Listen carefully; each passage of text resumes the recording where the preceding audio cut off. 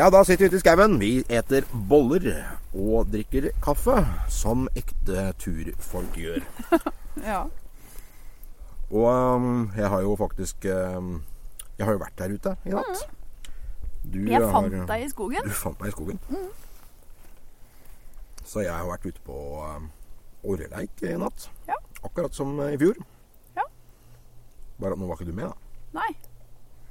Det ble ikke sånn, da. Tenkte jeg at jeg skulle avlegge en liten rapport på det. Ja, og så har jeg en liten overraskelse på en flaske til det her, Trude. Jammen. Ja, og du hadde nå en liten overraskelse om, eller i hvert fall en liten fortelling om noen erfaringer fra påsken. Påskens erfaringer påsken skal evalueres. Påsken skal evalueres, og da er det spesielt snakk om sikkerhet i fjellet. Er det snakk om det? Ja. Sikkerhet i fjellet, det er det går i. Ja. Men det høres jo bra ut, så jeg tenker jo egentlig at vi skal ikke drive og dikkedare noe mer med introen da. Så da tenker jeg vi bare kjører i gang. Ja. Ok, folkens, da går vi. Det er ikke så langt igjen. Kom igjen. Bare rett rundt hjørnet nå. Velkommen til Turpodden. Har du sovet godt i natt, Bjørn? Middels godt. Middels? Ja. Men det er ikke så verst det, for du sover jo ikke alltid så veldig godt ute. Faktisk sånn på en natt, så det er middels helt ok, eller? Ja, middels helt ok. Ja.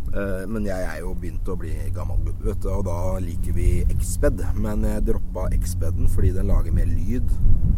Ja.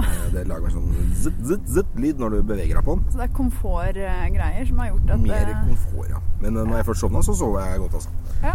Så jeg har ligget på reinskinn i natt, som for øvrig er et veldig bra liggeunderlag, det. Ja. Men jeg må kombinere det med bamsen, da. Ja. Rett og slett fordi jeg har aldri vært borti et reinskinn som er langt nok til å liksom dekke hele meg. Nei, det er et godt poeng. Men de er veldig bra under overkroppen i hvert fall. Det er det. Ja. Så jeg har ligget på reinskinnet her, og ligget under jervenduken som jeg spente opp. Og ventet spent på vårens vakreste eventyr, som det jo kalles. Ja. Altså Orreleik. Og jeg kan jo si det at oppmøtet det bestod av 2 fugler. Ja, det var jo ikke et kjempeoppmøte, men det kan jo være ganske... Nå ljuger jeg litt, fordi aller først, midt på natta, Ja. når de begynte, jeg sier midt på natta, det er vel tidlig på morgenen, Ja. 4:30 begynte de å styre. Da var det 3 stykker utpå der, klarte jeg å skimte i tussemørket. Men så forsvant de, og da var det stille et par timer, og da fikk jeg sove godt et par timer. Men i 7-draget, nei, 6:30-draget, så begynte de å dra seg opp igjen og begynte å holde på. Og jeg lurer da på at den plassen jeg ligger i, at det er sånn der vorspiel- og nachspiel-plass. De drar et annet sted for å liksom være på selve festen. Ja. Og så kommer de hit på vorspiel og nachspiel, tror jeg. Det her er jo et sånt område hvor det kan være leid ganske mange plasser. Ja.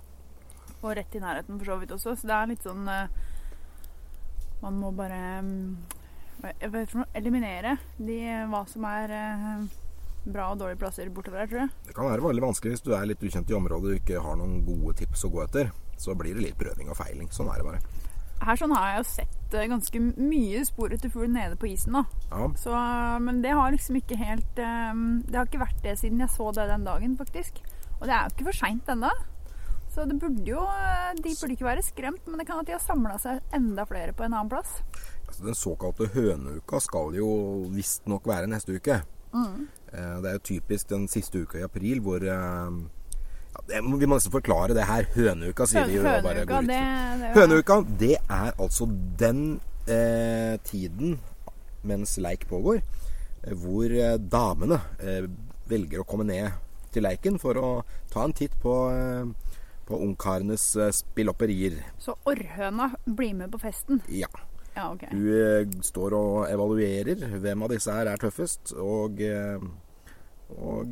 lar dem kanskje slippe til for litt paring. Ja. Og det er jo selve høydepunktet for leiken. Ja. Det er derfor det er leik. Nettopp det for å kjempe om damenes gunst. Ja. Så høneuka er altså når det faktisk skjer ting. Men både orrfugl og storfugl for så vidt har jo leik både før og etter det her. Så de er jo såpass ruset på hormoner at de vil jo holde på en stund utover denne hønneuka. Men, så det er ikke fordi om du ikke har tid neste uke, så er det jo ikke for sent å se orrfugl som spiller. Mest sannsynlig, hvis de ikke blir veldig skremt på plassen der de er, så vil de holde på å spille en god stund til. Ja, orrfuglen vil nok kunne se på leik en god stund til, ja. Absolutt. Og jeg tror at du har litt tid på deg på tiuren også. Ja, men det er jo en viktig greie det å ikke skremme de. Ja. Fordi at de er jo ikke veldig... De synes ikke oss folk er sånn kjempekult. Altså når du skal på leik, så er det jo litt prinsippet det at du skal komme deg inn usett, og du skal komme deg ut usett. Ja. Det er jo litt av prinsippet. Så man kan helst gå inn i 6-7-tida for å sette opp camp og sånne ting på dagtid. Ja. Og sørge for å være inne under tak før skumringen begynner. Det er nok lurt. Det er det aller beste. Altså selvfølgelig, har du med deg små barn og sånt nå, så er dette sjanseløst. Da er det heller bedre å ta med disse ungene her en kilometer eller 2 unna. Så kan man sitte og fyre bål og kose seg og litt sånt nå, og vente til det er helt mørkt. Ja, altså gå inn... Og gå inn stille i mørket. Ja. Da kan man risikere å skremme noen som har satt seg inn på vinterkvist i området. Men det er et alternativ som er bedre enn å sose rundt i skumringa i hvert fall. Ja. Fordi de sover jo i trærne. Ofte i nærheten der de skal spille, og så der de skal være på morgenen. Så de er jo ikke så veldig langt unna.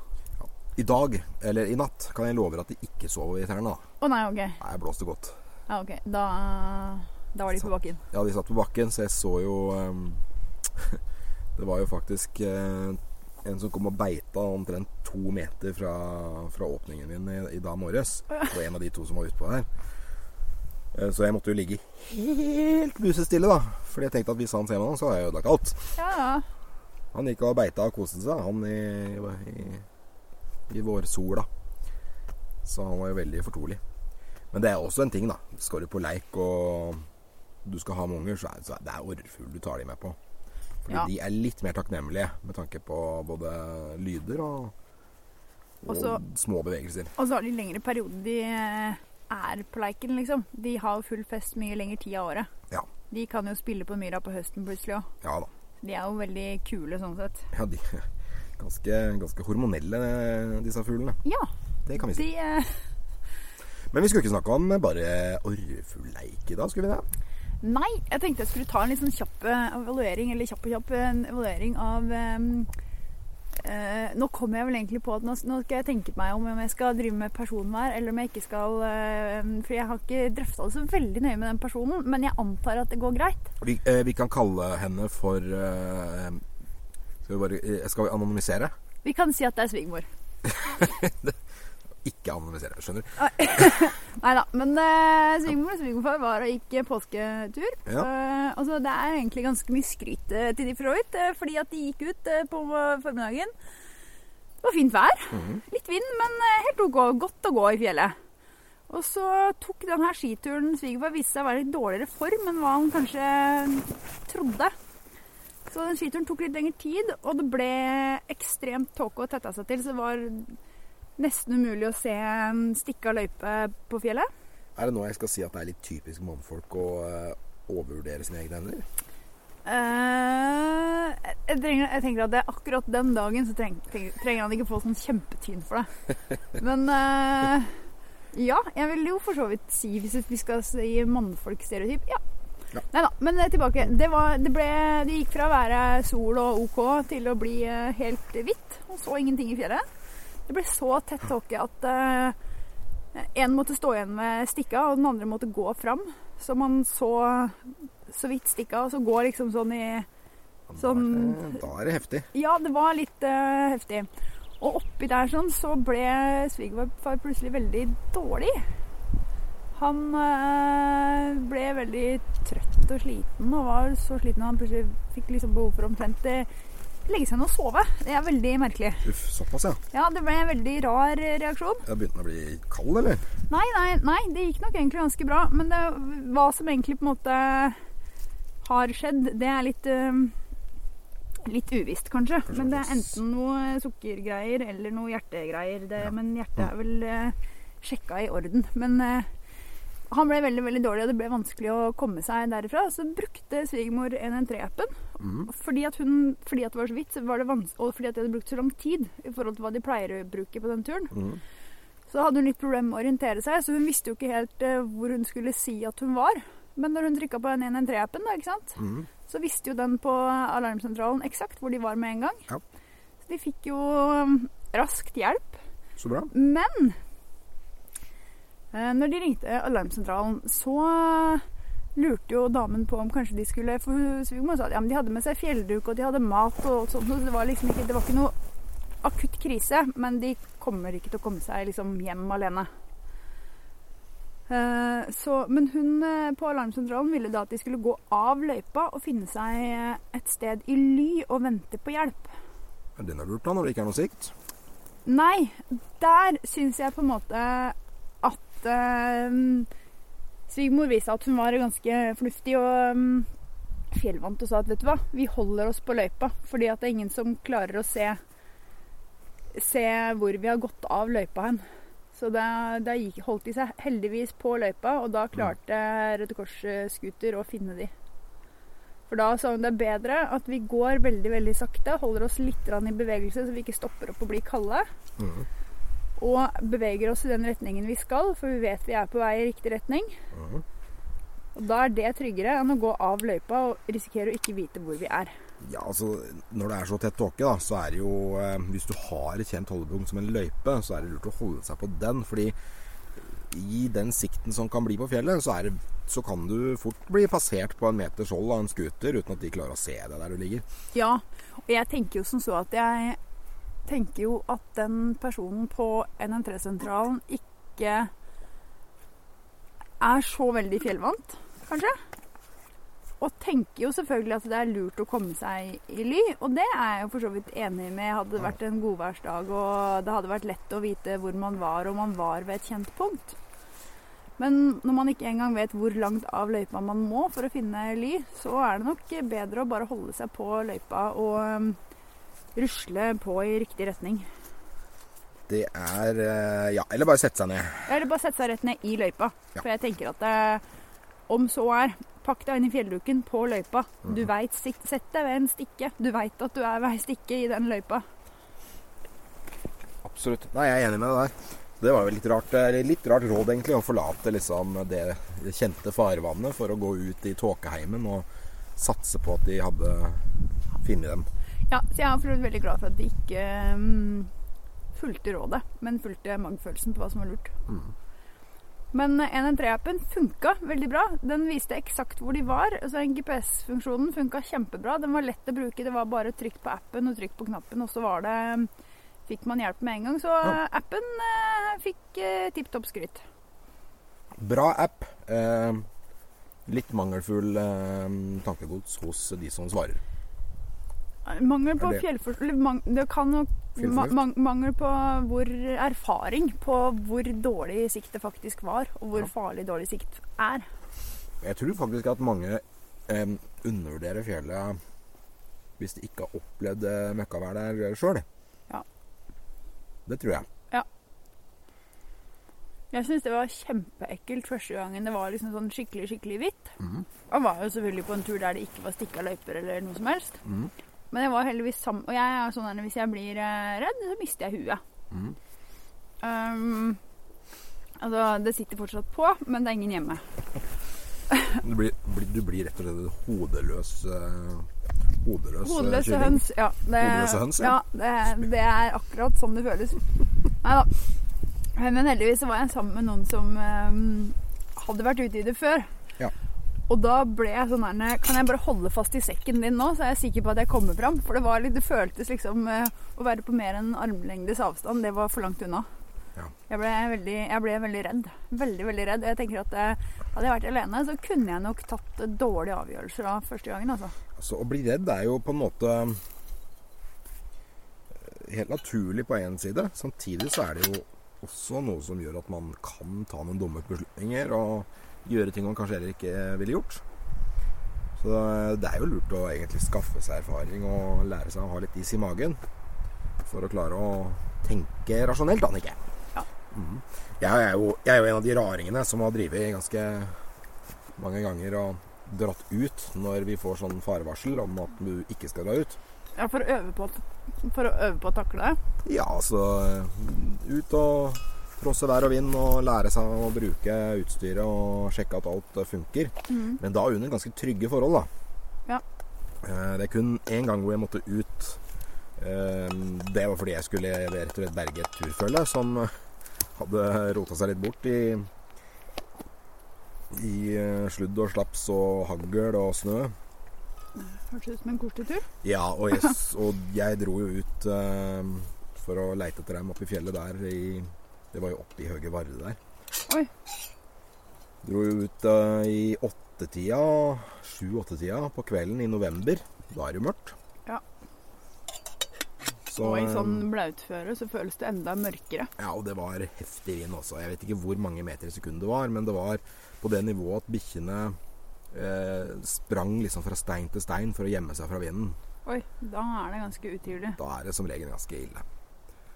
Men det var jo gamle bikkja det, han Balder som Han fant dem? Ja, så jeg hadde jo ikke sett stien hvis ikke han hadde vært med. Hadde ikke hatt sjanse til å se den. Å nei, fordi det ble for mye sludd i lufta. Og... Hadde jeg ikke hatt med bikkje, så måtte jeg bare satt meg ned i fjellduken og vente på dagslys. Så jeg gikk jo bare på bikkjas nese. Og han geleida meg rett på, altså. Ja. Så han var jo et mesterstykke på det greiene der. Men han var en bikkje som alltid var sånn. Han var alltid flink til å finne veien. Så en bikkje, det kan være lurt, ja, altså. Men før man begynner å stole på en hvilken som helst bikkje, så er det jo lurt å kjenne bikkjen sin da, og vite at den faktisk pleier å... At den kan å gå på sti, liksom. Ja. For jeg har noen jeg absolutt ikke ville stort på sånn sett, for de ville gått kun på eget velbefinnende. Ja. Men jeg har også noen som er helt trygge på det der. Jeg har jo Lisa er jo veldig, veldig flink på turhund. På turhund, heter det? Turhund? Flink hund på tur. På turhund. Og Lotte, min gamle bretton, hun er også veldig trygg og sindig dame blitt på sine eldre dager. Ja. Altså det er greit det er veldig kjekt å ha en hund når det er sånt vær, altså. Det skal jeg si. Men selvfølgelig, det er jo du kan ikke alltid sole 100% på bikkja heller. Nei. Vi kan plutselig lede deg rett mot reinsflokk i stedet for å følge deg stien, for eksempel. Ja. Og de bør få gå i fred på fjellet på den tida her nå. Definitivt. For de har litt andre ting de skal tenke på om dagen enn de vil helst ikke tenke på folk. Ja. Apropos hund, vi er jo passert vi er jo ute i april. Ja, og det betyr jo da er det noen regler vi som eier hund må være vårt ansvar bevisst å følge. Det er det. Vi snakket vel om det i fjor også, men det er verdt å ta opp hvert år, det synes jeg. Det er faktisk det viktigste ansvaret man har når man har hund, bortsett fra å plukke opp møkka, det er å holde hunden sin i bånd. Ja. Fordi at nå på den tida her av året så er det rådyrgeiter for eksempel, som snart skal kalve, som synes at livet begynner å bli litt slitsomt og tungt. Og små fugler som hekker på bakken, som begynner å legge egg, og masse sånne alt det spennende som skjer i naturen nå. Og det er masse, ja, altså, du har alt fra firfisler og frosker og padder som så vidt har kommet ut av dvalen, og som er ganske slappe enda, som ikke har sjans for å komme seg unna en hund. Hoggormen? Hoggormen er ute. Har du sett noen enda i år? Ikke enda. Nei, det har ikke jeg heller, men jeg har fått flere snap av folk som har sett hoggorm på tur. Ja. Så han har våkna. Ja. Kult. Jeg synes jo hoggormen er ganske kul, ja. Ja. Som er ganske snedig. Jeg har jo en sånn fascinert, men redd av alle sånne ting. Men ja. Hva er du redd for da? Altså, jeg tenker jo at hver gang jeg setter hånda ned i blåbærlingen, så ligger den hoggormen og spiser meg.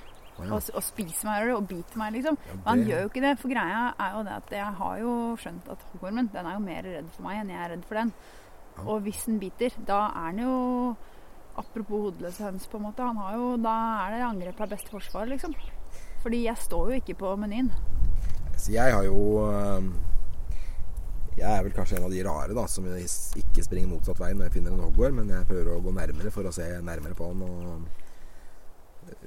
sånn sett så har jeg kanskje vært litt mer nærgående enn jeg kanskje burde vært på hoggormen, men jeg vil si at det er overraskende hvor mye som skal til for at den i det hele tatt skal prøve å bite etter deg.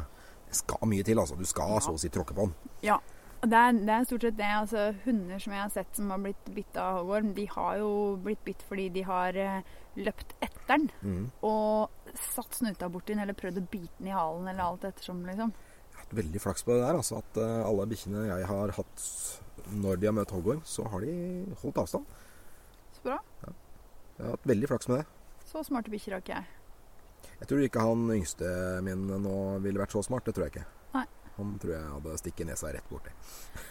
Jeg tenker at det er jo vinn-vinn på mange måter da, å holde bikkja i bånd. Du slipper at den blir bitt av hoggorm, og det blir flere rådyr og fugler å se på i skogen.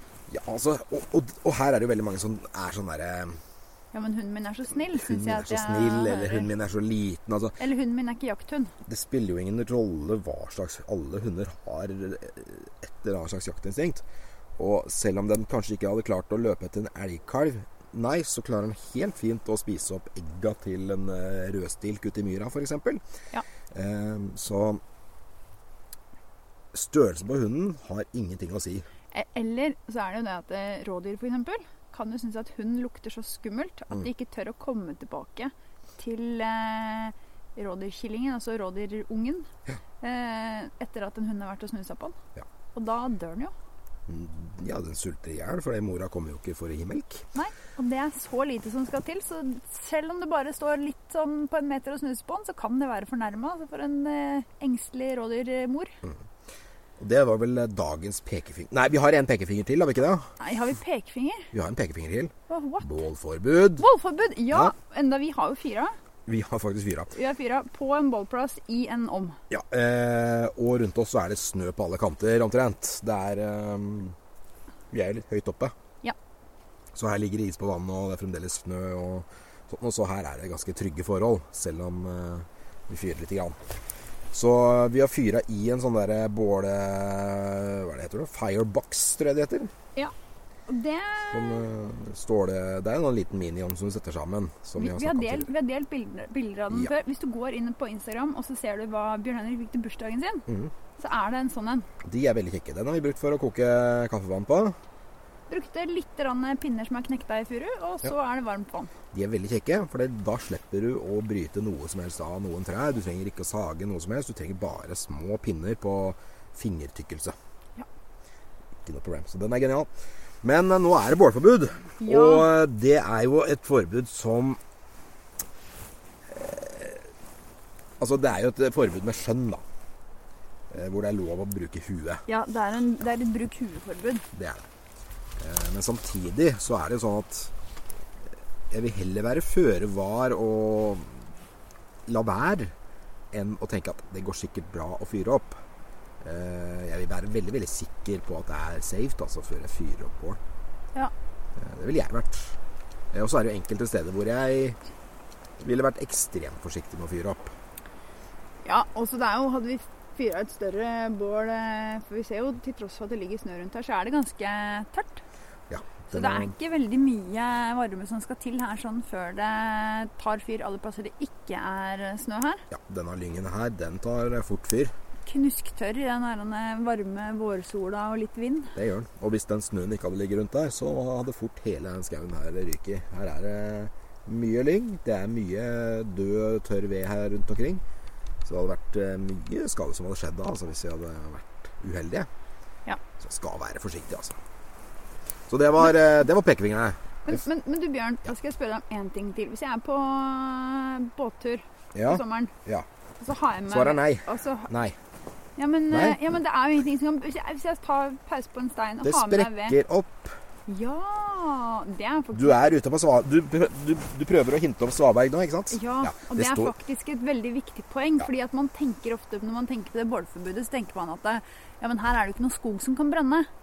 Men når den steinen blir veldig varm, så får den nesten enda større konsekvenser. Ja, Fordi da vil du kunne slå store sprekker i den steinen. Ja. Og det vil jo bli spor som ikke ligger der 1 eller 2 eller 3 år. Det vil være spor som ligger der for alltid. For alltid, ja. Og det er vel ikke nødvendig å styre med for at du skal varme de pølsene dine. Nei, og det er veldig, veldig, veldig viktig. Selv om det ikke er noen skog som kan brenne, så er det enda verre. Ja, det er det absolutt. Jeg ble litt imponert over at jeg bare skjønte med en gang hvor du ville med den der. Ja, jeg var fornøyd med det der. Men det er veldig viktig, fordi at jeg som ikke er vant med svaberg for eksempel, da, kan jo ha en sånn der illebefinnende at åja, men her er det fint fyr, for her er det ingenting som kan brenne. Illebefinnende. Ja, jeg vil jo si at det er det illebefinnende. Altså, det burde jo ikke skje. Er det mer boller, eller? Jeg tror det. Jeg tar en til, altså. Det er veldig gode boller. Ja, men noe annet snadder som vi kan smake på til bollene? Ja. Hva er det her for noe? Jeg var litt redd for at du hadde med deg Sprit. Det ser jo litt sånn brennevin eller et eller annet ser jo litt tilstått ut da. Her sitter jeg med en colaflaske med noe blank væske oppi. Ja. Det er ikke noe alkohol i dette her, altså. Og den oppfører seg ikke helt som vann heller, liksom? Hvis det har kommet alkohol oppi, så ja, det er litt tidlig. Det kan komme alkohol oppi her. Hvis jeg hadde hatt oppi litt gjær og latt den stå.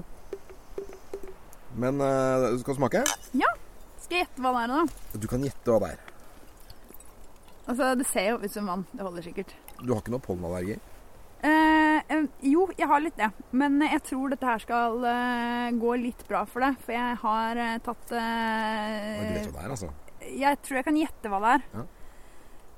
Det er vel bjørkesaft? Dette er bjørkesaft. Jeg har tappet litt igjen noen flasker på bjørkesaft. Rett og slett for å prøve en alternativ medisin, er det vel noe som kan kalle det. Alternativ medisin? Skal den ha helsebringende effekter? Det skal angivelig. Det her har ikke blitt bevist ennå, så jeg skal ikke prøve å komme med noe sånn der hokus pokus her. Men det forskes på, vet jeg at det gjør. Fremdeles. Og det man enkelte mener er at hvis man drikker litt bjørkesaft, så kan det forebygge pollenallergi. Det kan forebygge pollenallergi? Ja, så hvis du drikker det da, du fjerner det ikke altså, nei. Men du kan, hvis du drikker det sånn før pollensesongen og sånt nå, så hjelper det mot visstnok da. Ja, for her har jo egentlig ikke pollensesongen på bjørk kikket helt inn enda. Den er litt, men ikke helt... Så jeg prøver å drikke noen desiliter med bjørkesaft hver dag. Ja, da kanskje jeg må slenge meg på forsøket. Da må jeg tappe litt... Hvordan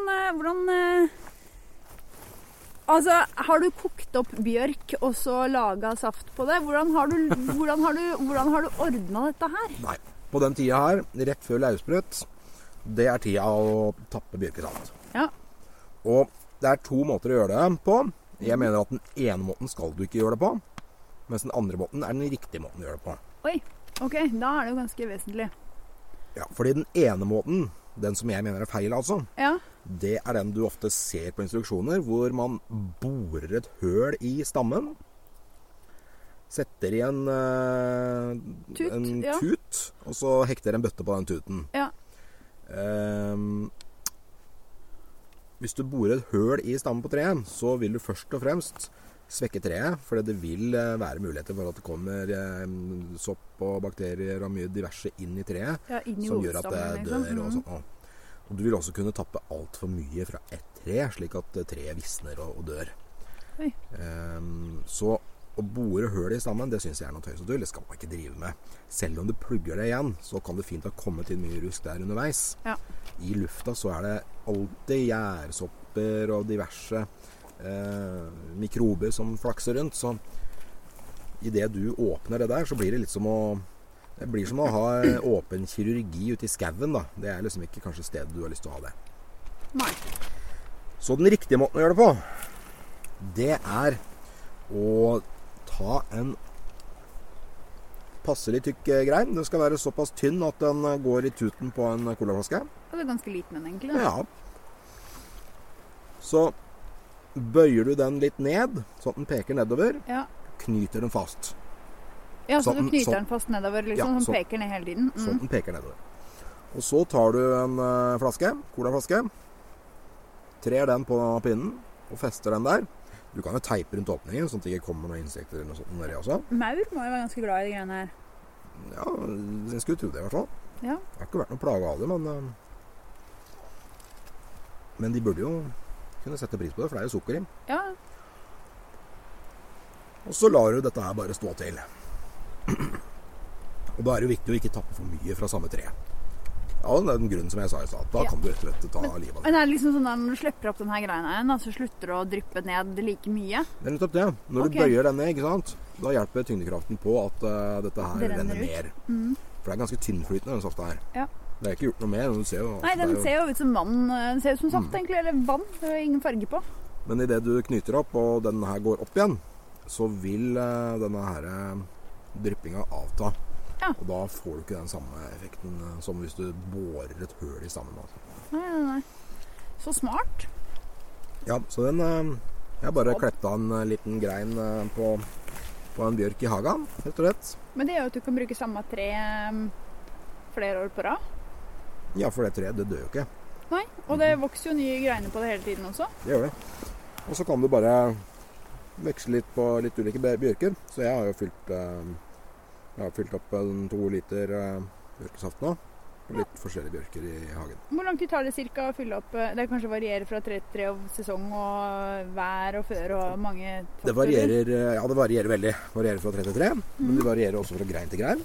Ja. Noen greiner liksom er mer juicy enn andre. Ja. Så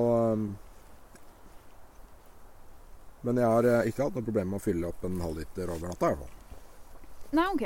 Men så kult. Det raskeste jeg har opplevd er å fylle en halvliter på 2 timer til det var. Oi. Det var faktisk forrige uke. Enda så tørt det er i bakken, liksom. Ja, det er jo selja som ligger i røttene. Ja. Som har sunket ned da, til vinteren. Og nå dras det opp igjen, nå som våren kommer. Ja, så all nedbøren som kommer i høst, det blir bjørkesaft i år. Eller bjørkesaft nå. Dette er prima vare. Kult. Og bjørkesaft, det inneholder sukker. Ja. Flere forskjellige sukkerarter. Men det er jo også litt C-vitaminer og en del mineraler og diverse. Altså det her er jo tremat, rett og slett. Ja. Så det er ganske mye næringsstoffer i det. Alt det tre trenger for å funke, det er i den der. Ja. Så er det jo en veldig mild smak. Det er ikke noen... Det røsker ikke tak i smaksløken din. Og... Nei, men det smaker litt friskt. Det er et eller annet... Det er ikke en smak som sparker inn døra og tar hardt på senga, liksom. Nei, men jeg prøver liksom å tenke på hva smaker det? Men det smaker liksom friskt. Det smaker liksom ikke hylleblomst, men liksom noe i sånn kategori, på en måte. Ja, det smaker fiskt. Ja. Men det er ikke sånn at du tenker bjørk når du smaker det, føler jeg. Det er ikke det. Nei.